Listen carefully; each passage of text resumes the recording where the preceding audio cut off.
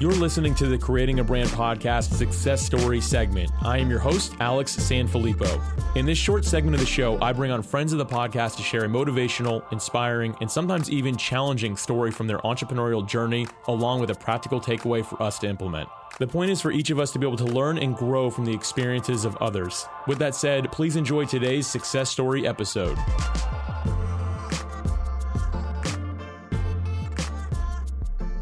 My name is Kimberly F. Young, CEO and founder of Forever Young Management Services, LLC, and I empower career-driven women to break free from an unfulfilled life so they can discover their passion and live life with purpose.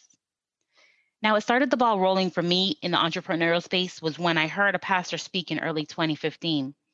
Simply put, he said, "We are destined for so much more in life, so stop playing small." But what I really heard was, I don't have to be stuck in my cubicle all day. I could change the trajectory of my life by using the gifts instilled in me. Now, this is a huge aha moment for me. And as my coach would say, it's like the Lord himself slapped me. Almost immediately, I started searching for business ideas.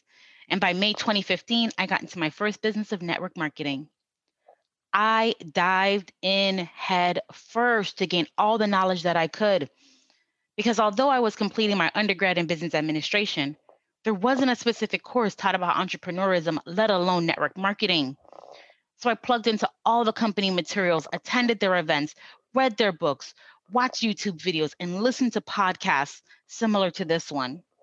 I surrounded myself with like-minded people in the company and in the network marketing space, because their wisdom is what guided me on the days that I felt like giving up and giving in.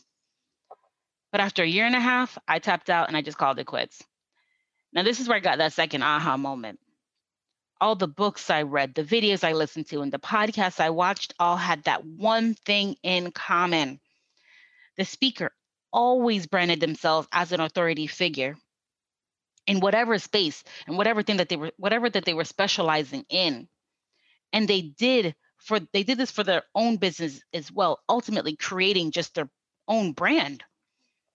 So when I started my next business in mid-2017 in the digital marketing space, I vowed that I would not only set myself as that expert, but I would go ahead and brand myself. But after 6 months, I just had to call that quits too, because I had that love-hate relationship with social media and it just wasn't working out. But this is where I got that third aha moment. Might have been a few years later, but I got it.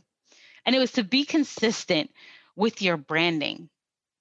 And so along my entrepreneurial journey, I discovered those 3 top nuggets for creating a brand. And if I could share anything with you about creating your brand, it'd be 1, learn your industry, study, read, listen to people that inspire you, and then find those gaps and holes that is going to set you apart from your competition. Find your uniqueness.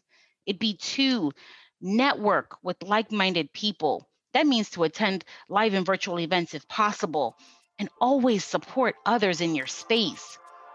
And it'd be 3, be consistent in everything that you do, no matter what your brand is.